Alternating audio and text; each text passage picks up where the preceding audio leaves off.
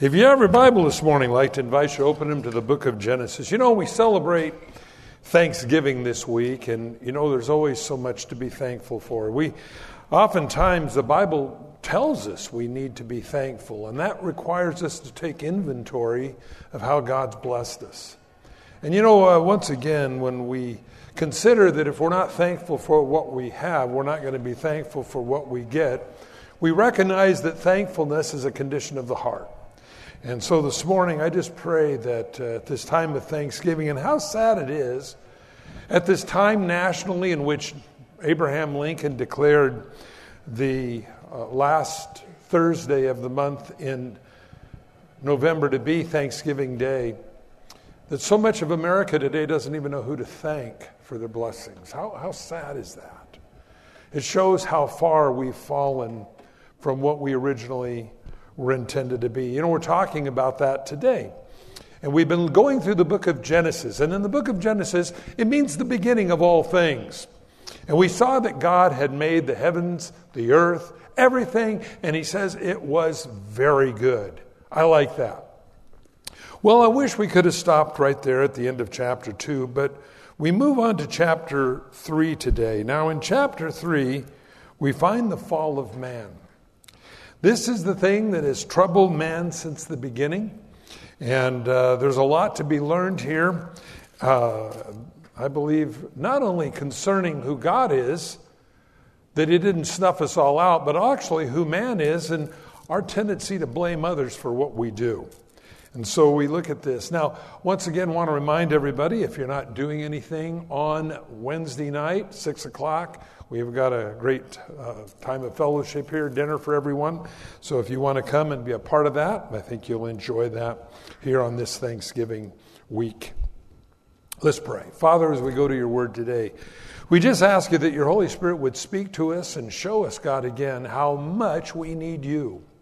And so as we now go to your word, may you speak to us through it, and may you cause us to remember these things in Jesus' name. Amen. God saw everything was very good. I like that about God. When God makes things, he makes things good. The problem is we have man entered into the situation which does not always follow God. And that's where the problems not only came in the garden, but come in our own personal lives. Verse 1 of chapter 3 starts off, says, "Now the serpent was more cunning than the beasts of the field which the Lord God had made. And he said to the woman, 'Has God indeed said, you shall not eat of every tree of the garden?'" So the first thing we find here, we find that this creature, whatever it was, before it was cursed to the ground to slither on its belly, was something pretty interesting looking. I don't know if it stood upright. I don't know if it could kind of hover in the air. I don't know if it was covered with lights. But whatever it was different than all the other creatures. Now, remember this, God made everything and it was very good. So I believe God put man in a garden with a great, great place. But evidently this serpent, or whatever it was before it was cursed to the ground, the devil used it to speak through it. Now we find in the book of Luke and other places in the gospel where the demons went into the pigs and the pigs ran over the cliff. Is it possible for demonic forces to possess animals? I believe it is. And I think we find this maybe not for very long, but certainly when the pigs ran over the cliff, there's a good illustration of it. So evidently, the devil possessed whatever this very unique creature was and began to speak to Eve through it. Now, something I think is important. We don't know how many months, days, years, decades, or centuries between chapter 2 and chapter 3. And I think that's really important because people have often asked, when did Satan fall from heaven? His position, you might say.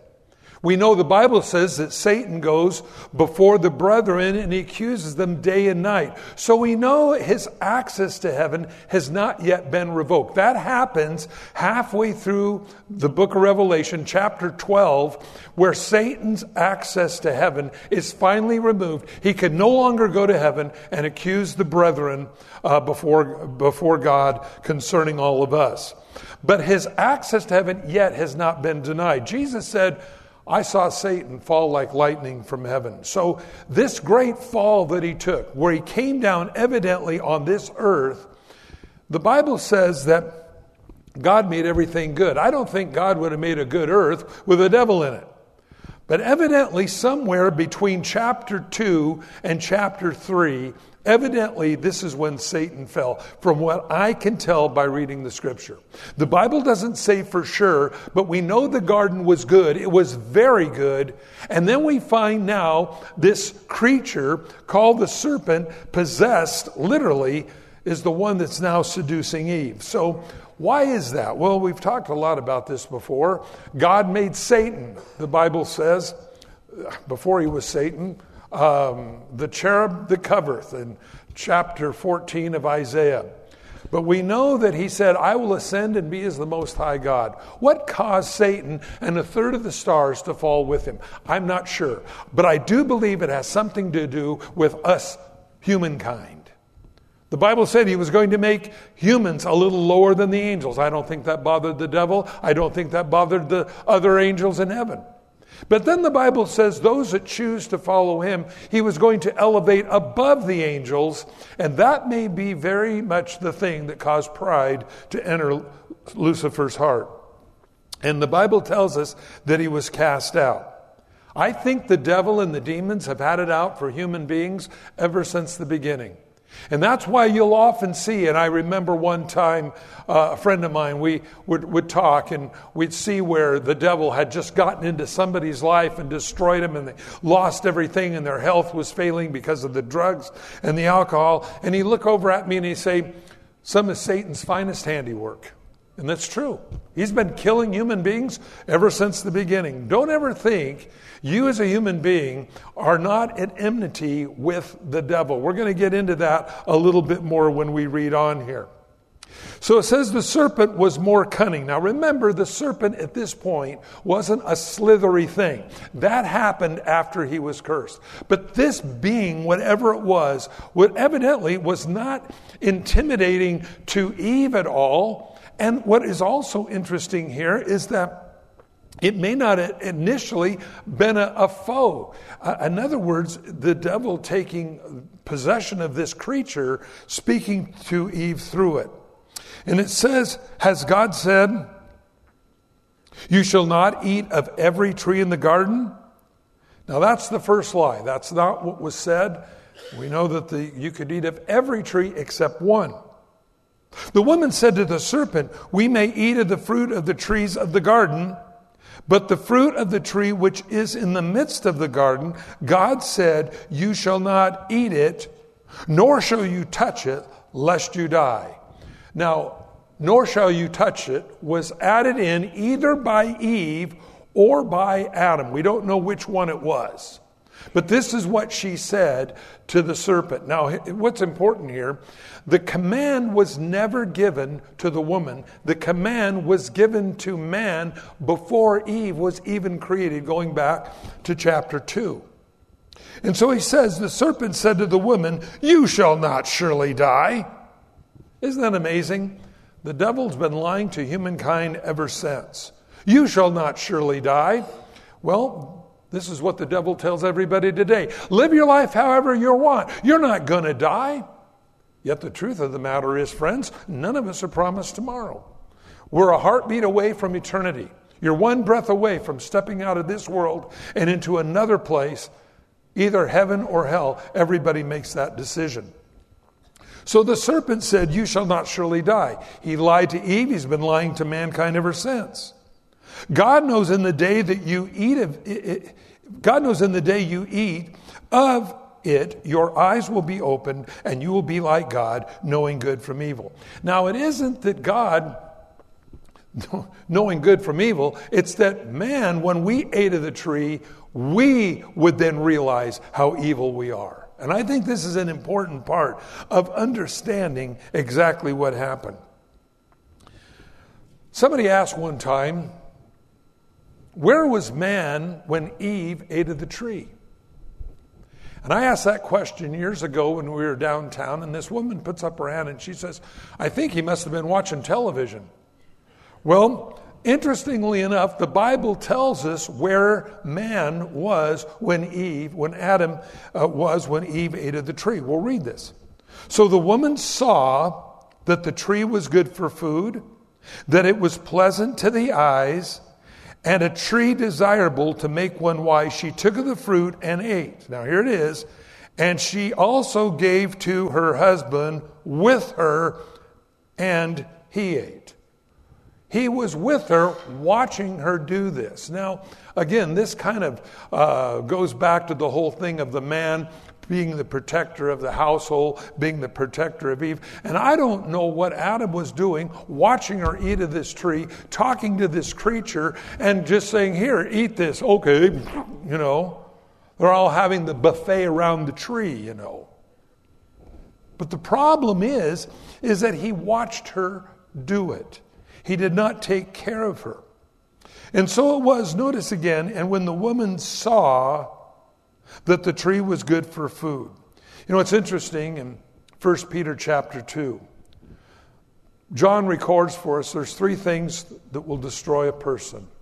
The lust of the eyes, the lust of the flesh, and the pride of life. And you'll notice these first three are mentioned right here. First, we have the lust of the eye. And when she saw that the tree was good for food, she perceived that it was good. She did not know it was good. Here's where the great problem comes. When God says something is not good for you, and yet we say, well, no, God, I know more than you do because it appears to me to be okay. Man, I'll tell you, that's where we get in trouble, isn't it? When we think we know more than God because we make our judgments upon our perception of something rather than God's perception of something.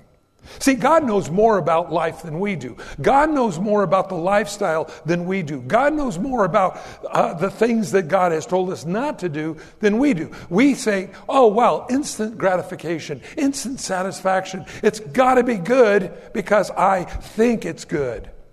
This is one of the great problems with the positive confession movement.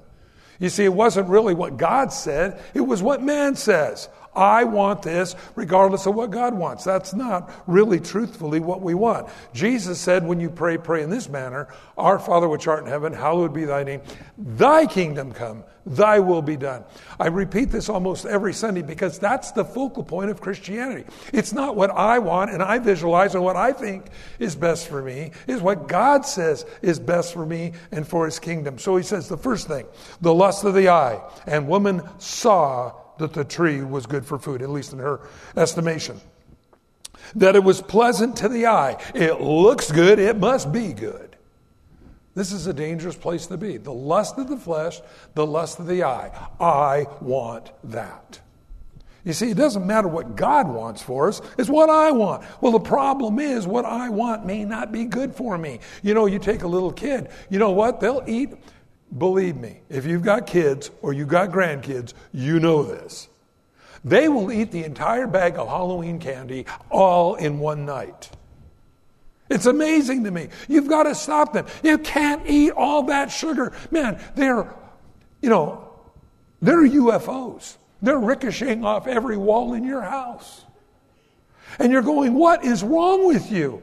Well, the thing is, they did what they felt they wanted to do. And so, again, the lust of the flesh, the lust of the eye. And then also it says that the tree was desirable to make one wise, the pride of life. That's what gets so many people is pride. You see, really, it isn't what others think of you, and it isn't what you think of you. Well, you know, you need to have a positive self-image. Have you heard that? Not really. What you better have is what God thinks of you, not what you think of you. Because our senses, our friends, our society, our culture can lie to you and make you think you're something that you're not. Well, now, if you wash your teeth with Shiny Bright, you'll be foxy. Do you like me yet? Or if you drive the new Americanus Maximus Lord with tinted glass and airco, hey, you're going to be styling. Our identity, the devil always tries to get us beliefs, comes from something external. Now, it is true, there is one external thing that will make the difference. It's God's love for you.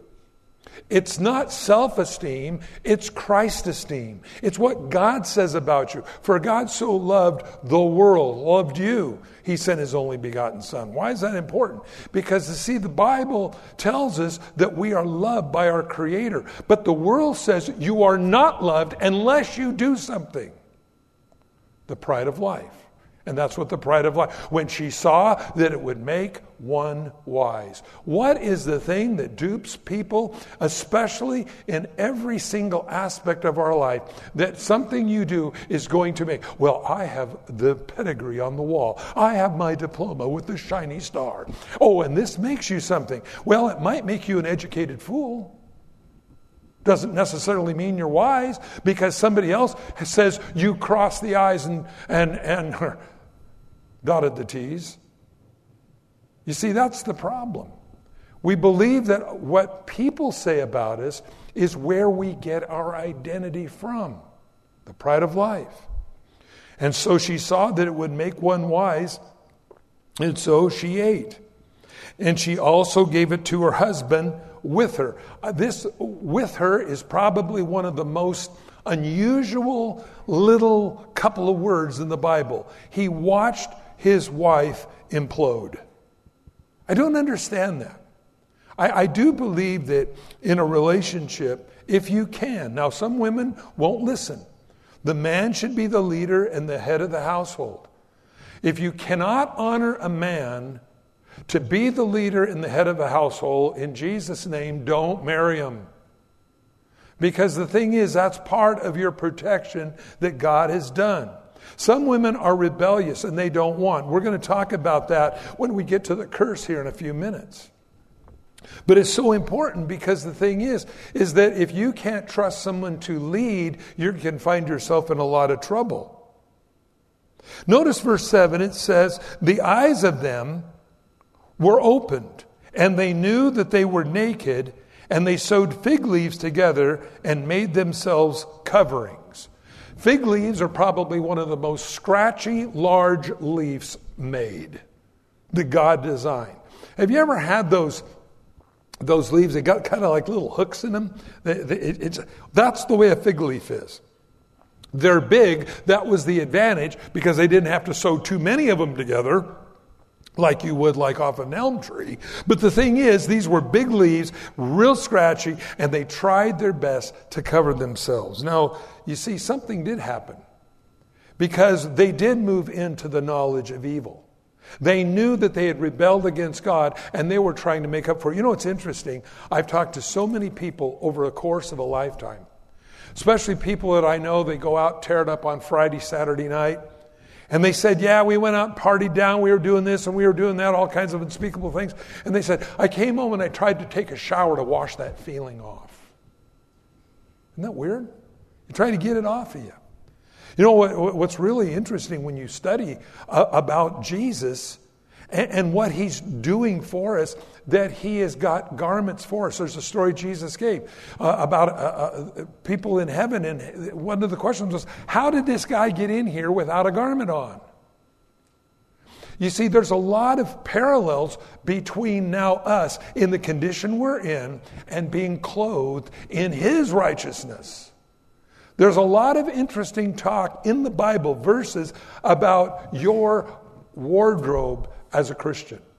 The Bible says He's coming for a church without spot or wrinkle. That is implying garment. That's implying your covering.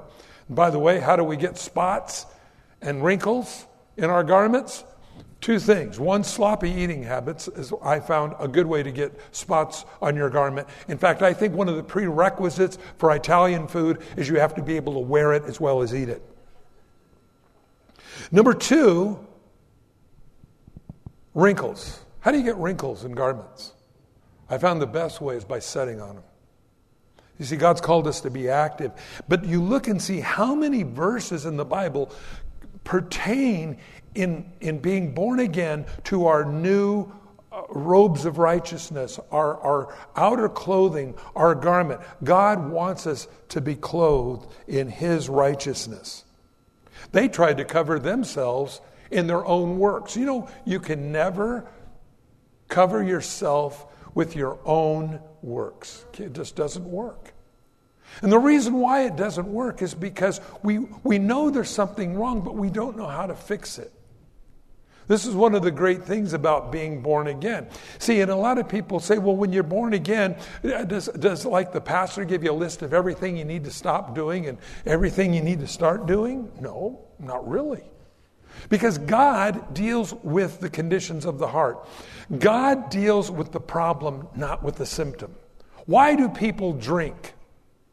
Well, they want to alter themselves primarily, or 2, they want to fit in with the club.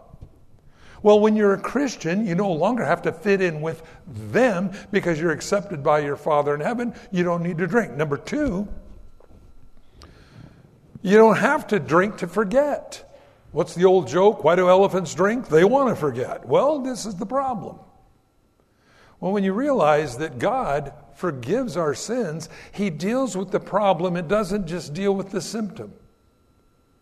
You see, and this is the way it is with everything, the way God works. He addresses the issue. And now a lot of people don't like that. A lot of people would rather just have a Band-Aid put on it or give me another pill or something else like that. But God addresses the heart of the matter. He knows what you need. And so people trying to sew their own fig leaves together are trying to cover their own symptom. And no matter what a person does to cover the symptom of sin in their life, it never removes it because only Jesus can remove the problem. The Bible tells us that what happened here that we're reading is so important to understand the full nature of man. This goes beyond any Freud or Jung or any of the psychology books. This is what is wrong with man. It isn't that people, when they were children, heard a lot of negative things and they just became a negative person.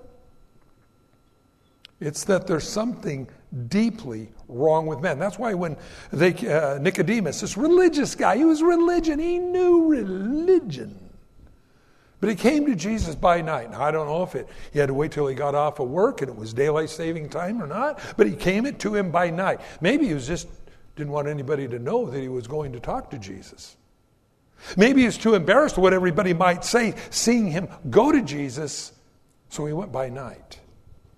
And Jesus looked at him and he said, "Marvel not that I say to you, you must be born again." This is where God comes into our life. Our sins are forgiven. We go, wow, I'm free finally. And now all of a sudden there's a change in the way I look at life, in the way I do things. It isn't that I got a list again from the pastor. Now stop doing all these things and start doing all these things. It's that there was a change within me that I realized if my sins are forgiven, I'm free from trying to run from my sins. The second thing is, when I've been accepted by God, you're in. It doesn't matter what anybody else says about you. When you're accepted by the best, who cares about the rest? And so notice it says, they'd sewed these leaves together to make coverings. And they heard the sound of the Lord God walking in the garden in the cool of the evening. Literally, this is when the light winds in the afternoon begin to blow. It's kind of an interesting way of saying it, but when you get this from the actual Hebrew, it implies when the cool winds begin to blow in the evening. And this is when God came, as he always had done, and Adam and his wife hid themselves from the presence of the Lord among the trees of the garden. And God called to Adam and said to him, "Where are you?" Now, first, let's look at a couple things. Did God not know where Adam was? Ooh, we're playing hide and seek and you're getting really good at this. Well, or was it that God was asking the question not because he didn't know, it's because they didn't know? Don't you hate that? When somebody asks you a question, and it isn't because they don't know, it's because we don't know. Have you ever been lost on a less traveled highway, traveled by many, forgotten by few, and somebody says, "Where are you?" like your wife? I think the question isn't so much, "Where are we, honey?" as much as, "Honey, where are we going? Do you know where we're going?"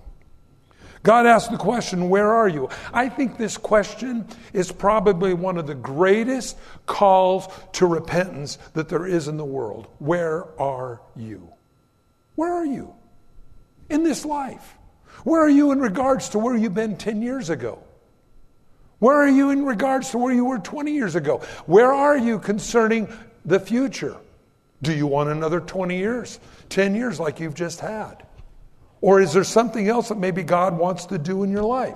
See, I think this question, "Where are you?"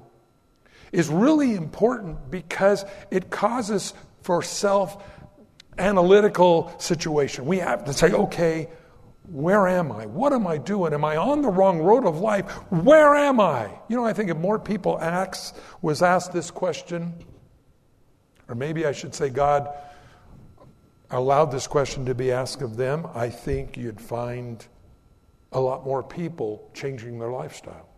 Where are you? Do you want another 10 years like you just had? Do you want another 5 years like you just had? I asked that question one time at the end of a service, and I said, "If you want to come up here and receive Jesus," we prayed. She come running up. She said, "The very thought of another 5 years like I just had just freaked me out. It was that bad." I don't think it's a bad question. I don't think, Mom, Dad, it's a bad question to ask your kids. Where are you? And I don't mean, "Well, I'm sitting in the living room, Dad. Can't you see me?" No, I'm not talking about that. Where are you on the road of life? I think this is what God asked the question. Where are you? And so he said, "I heard your voice in the garden, and I was afraid because I was naked, and I hid myself." And God said, "Who told you you were naked? Have you eaten from the tree which I commanded you that you should not eat?" And the man said, "The woman who you gave me to be with me, she gave me of the tree, and I ate." Whoa. We got a problem here. And actually, we got a compound problem. The man said, "The woman you gave me." Now, I don't know whether it's your problem, God, or her problem. You duke it out and let me know what comes out. This is called shifting the buck. And ladies, you got to understand this about men. We've been doing this a long time. And some of us are pretty doggone good at it, ain't we? "Why did you buy that?" "I needed it." "What'd you need it for?" "I don't know, but I'll come up with something. Give me a little more time." We're good at excuses. That's the number one thing about men. We just are. "Why did you do it?" "I don't know. She made me do it." Well, this is it. This is the bottom line of what's wrong with man. We don't want to own up to what we do. See, that's one of the things. If we'll confess our sins, He's faithful and just to forgive us our sins, cleanse us from all unrighteousness. But in order to confess my sins, I have to own up to my sins. Interesting story in the Bible. Children of Israel are traveling on the way to the Promised Land. And the Bible says they were murmuring and complaining against Moses continually. And so the Bible says God sent on the people serpents. And they began to bite the people. And they went to Moses and they said, "Moses, we think God's bummed with us because of these serpents." What's really weird in the original language, the word for serpent there is like flying, fiery serpents. I don't know what that's all about. But, if I saw something, I'd say we're in trouble here. Came to Moses and they said, Moses, what do you do? God went, prayed. God told him to wrap a bronze serpent. And by the way, brass in the Bible is the metal of judgment. Wrap it around a pole. And when the people get bitten by these serpents, if they'll come and look at the serpent on the pole, they'll live. Now, it's interesting. The Bible says some wouldn't look at it. I don't like that stupid thing. And they died. But why would God want people to come and look at a representation of God's judgment as a snake on a pole? And by the way, that's where you get that medical thing. If you ever, like you go to the doctor and they have the serpent on the pole, that's where it came from. Because it was medicinal. By the way, they continue to worship this thing, this serpent on a pole, till the time of King Hezekiah. And this was hundreds and hundreds and hundreds of years. And Hezekiah took the serpent on the pole and he smashed it. And he said, Nehushtan, a thing of brass, is all he said it was. You see, they began to worship the pole and the snake on the pole rather than what God was trying to get them to do. And that was, if we'll face our serpent, if we'll face what brought this serpent on us, God will heal us. And God healed those people. And so here we find mankind, in a way, being bitten by a snake. And when God asked man, where are you? Who told you were naked? We find man offering an excuse and said to God, I'm sorry, I ate of the tree. I often wonder if man would have said that, if we'd all still be there today. But he said, the woman you gave to me to be with me, she gave me of the tree to eat. And the Lord said to the woman, what is this you have done? And the woman said, that serpent deceived me and I ate. Now, there's a problem here. It isn't me, Adam. It isn't Eve. It's that devil. Well, indirectly, yeah, it was. But you don't have to do what the devil says to do. That's the big problem. It's interesting. The Bible says it's not within man to live righteously. It just isn't. You look at your kids. What's wrong with you? Old sin nature. It's what it is. And it doesn't matter, it seems, whether they're 3 years old or 35 years old. We just get a little better in the way we mask it. But we're always blaming somebody else for what we do wrong. Well, here you find Eve was now doing the same thing, blaming the serpent. Rather than her saying, hey, I'm sorry I ate of the tree. No. The woman said, that serpent deceived me, and I ate. And that is true. The serpent did deceive Eve. Adam knew full well what he was doing. He ate of the tree. God had told him not to eat of the tree. Again, before Eve was ever created, don't eat of the tree. We don't, again, know how long that was, but the thing is, he's told not to eat of the tree. Now we find serpent deceived her. Yes, and this is one of the reasons why, if you fast forward to the book of 1 Timothy chapter 2, why women should not be senior pastors in a church. Because Paul says it was the woman who was deceived. Man did it willfully. Yeah, I know I'm doing this wrong. Give me that. But the woman, she was deceived. Well, he says here, God said to the serpent, because you've done this, you're cursed more than all the cattle, more than every beast of the field. On your belly you shall go, and you shall eat the dust all the days of your life. Now here's what, this is interesting. He says, and I will put enmity or strife or a division between you and woman, between your seed and her seed. He shall bruise your head, and you shall bruise his heel. We find John 8 talks about this very thing. Here's the first promise of a Messiah. Now, there's a couple of really interesting things here.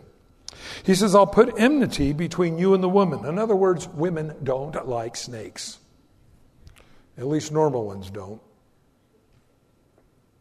It's weird. You ever seen TV? Television is like a window into the madness of the world. Have you ever noticed that? And they have some women with a snake wrapped around. I remember a story.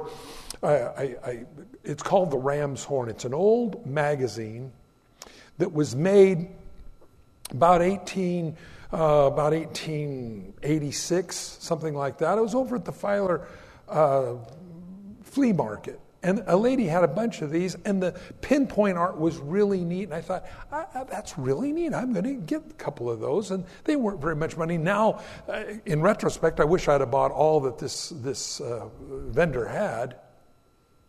And so I got to looking at it, and I began to read it, and I realized this was a Christian publication, kind of like a Christianity Today of its year. And I began to read through some of the stories that were in this magazine, and one of them was about a guy in England who was part of a circus.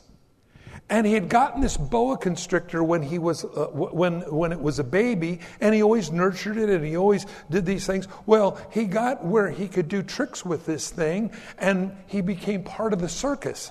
And so what he would do is the thing would come, and the serpent would come out of the cage, and it would come and wrap around him, and everybody was gasping, and he'd go. And the thing would uncoil itself and go back into the cage. And to the applause of the crowds. Oh, this was amazing. Until one time, the serpent comes out, as it had always done before, wrapped around him, and he went, but it didn't let go. In fact, it said in the article that the people in the audience could hear the bones crushing of this person as the boa constrictor just got tighter and tighter and tighter.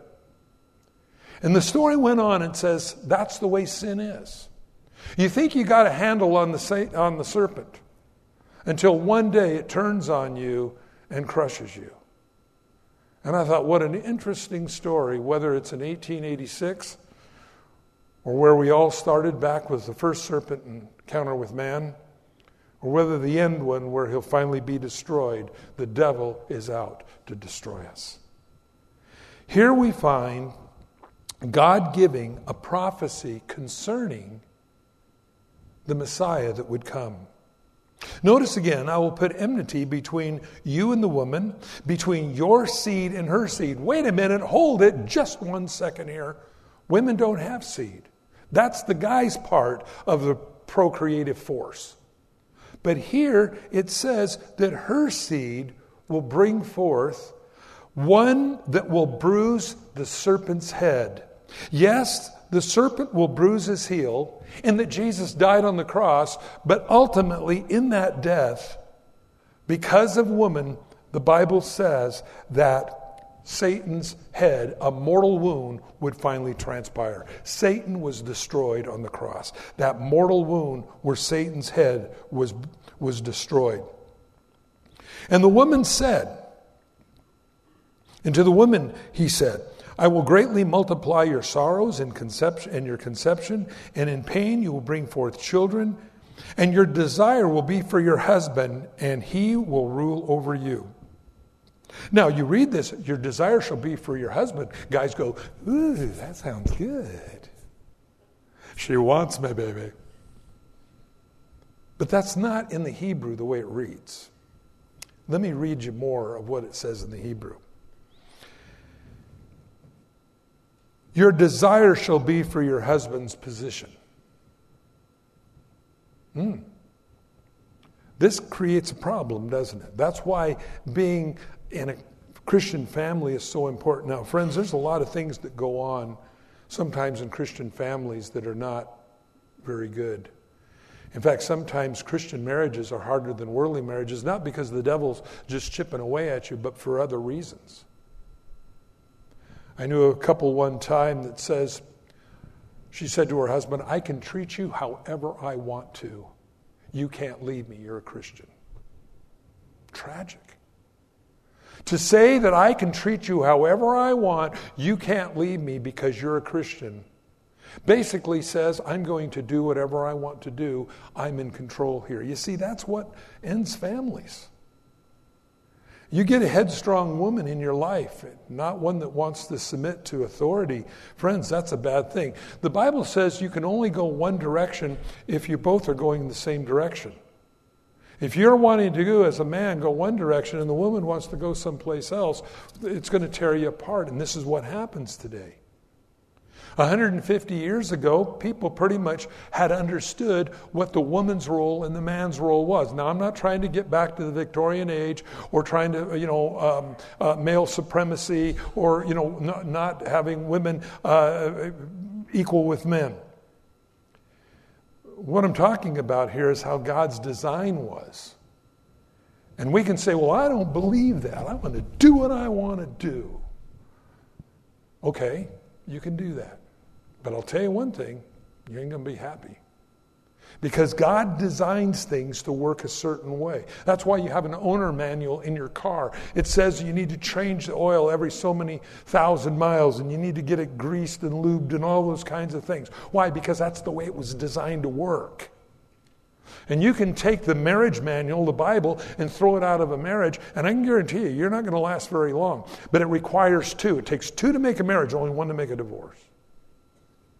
And this is one of the problems. And if you end up with a headstrong person, first of all, as a man who doesn't regard God, you got a problem. Because he's running blindly into those things that he does not know, which will kill him, hurt him, or destroy all of you. The second thing is, if you have a headstrong woman, even calling themselves a Christian, they can create great grief in your life. 150 years ago, men pretty much knew a man's role. A woman pretty much knew a woman's role. Today, we don't even know what bathroom to go into. Think we got a universalistic problem here? I think so. Notice it says, there's going to be a seed from woman that's going to destroy Satan's work. That's Jesus. That's what he offers you today. All the things, the excuses, the things that we have done in our lives to somehow identify ourselves, to make us valuable. Well, look, I'm supposed to be doing really good. I went to Ivy League schools and I got all the diplomas and I drive this kind of car. And I wash my teeth with shiny bright. I'm somebody. No, you're not. You're only what God says you are. And either you're a chosen child of his, or the Bible says you're a child without a father. And today, as I see so many kids at school, as you drive by, whether it's an elementary school or a high school, and you see some of the strange way people are, I look at that and I go, that poor kid doesn't have a parent, doesn't have a dad that loves him. Because I know if I dressed like that, my dad would have killed me. You see, this is the problem, friends. We've gone off God's pattern. And when we're off of God's pattern, you're always going to find a heartache. This morning, great news. Satan's head's been bruised. It's a mortal wound. He no longer has control over you. Always keep you between Jesus between you and the devil. Always keep Jesus between you and the serpent. And you're always going to be well. This morning, if you've never received Christ as your Savior, and you say, I don't want another 5 years like I just had. I don't want another 10 years like I just had. I would invite you today to pray this prayer and ask God to come into your life and ask him for your forgiveness. The Bible says he will if you'll ask. You see, it's not rules and regulations. You're abandoning rules to come into a relationship with God who loves you, that'll take these things out of your life that cause us to do the weird stuff that we do. In other words, he gets rid of the problem and stops treating the symptom. And that's all the world can ever do, is treat a symptom. Because only Jesus removes the problem. This morning, if you've never prayed and asked Christ in your life, you've seen you made a whole lot of excuses for your lifestyle. I would just invite you this morning, abandon that, come to Jesus, let him set you free. For this reason, Christ died. But also for this reason, Christ rose from the dead, that you can have new life. If you say, okay, I've had enough. Uncle, what do I do? Pray this in Jesus' name. Let's pray. Father, I come to you in Jesus' name. And I invite you into my life today. I'm sorry for the reckless way that I have lived. And so from this day forward, I commit my life into your hands to make me the best I can be for you.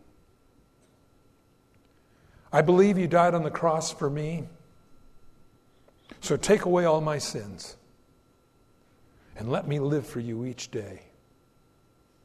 Fill me with your Holy Spirit and write my name in your book of life. In Jesus' name, amen. You did that. Welcome to God's family. And I'd just like to invite you today. If you don't have a Bible, I'll give you one. I got a couple of books, a couple of DVDs I'd like to give you just to help you. It just answers a lot of questions. A little book called Time to Grow. I'd like to give you that. I think you'll be blessed by it. We'll have a baptism. You can get baptized. And let God do what he wants to do in your life. You see, he loves you. That's what he wants to do. He wants to restore you. He wants to bless you. He wants to heal you. You got a good God. Let him be good to you. Put yourself in the place where God will bless you. The Bible says he will. And you're the one that will grow and change. If you have a Bible, I want to invite you to start reading in your Bible. Matthew, Mark, Luke, John. Start in John chapter 3 and just read and let God speak to you every day, because that's going to make the difference in your life. Let God heal you. He will. This morning, if you've never even thought about God, I pray that from this day on you will. And maybe think about Thanksgiving and what God's put in your life, and take inventory and say, God, how can I use these things to further your kingdom? You know, God will do those things because you've asked him. Father, for every person that said yes to you, in this room, listening around the world on the internet, Lord, we pray that you would just bring about your perfect will in our lives. Lord, thank you for your faithfulness. Thank you for your goodness. Thank you, God, that we can lay our excuses at your feet and just say, Lord, sorry, now rebuild me in Jesus' name. And Lord, knowing you will. So, Father, for each person here, and this week as we gather with friends and family, and Lord, may you open our mouths and may we be able to share who we need to be thankful to for the things that we have. And God, may your Holy Spirit guide us and direct us. In Jesus' name, amen.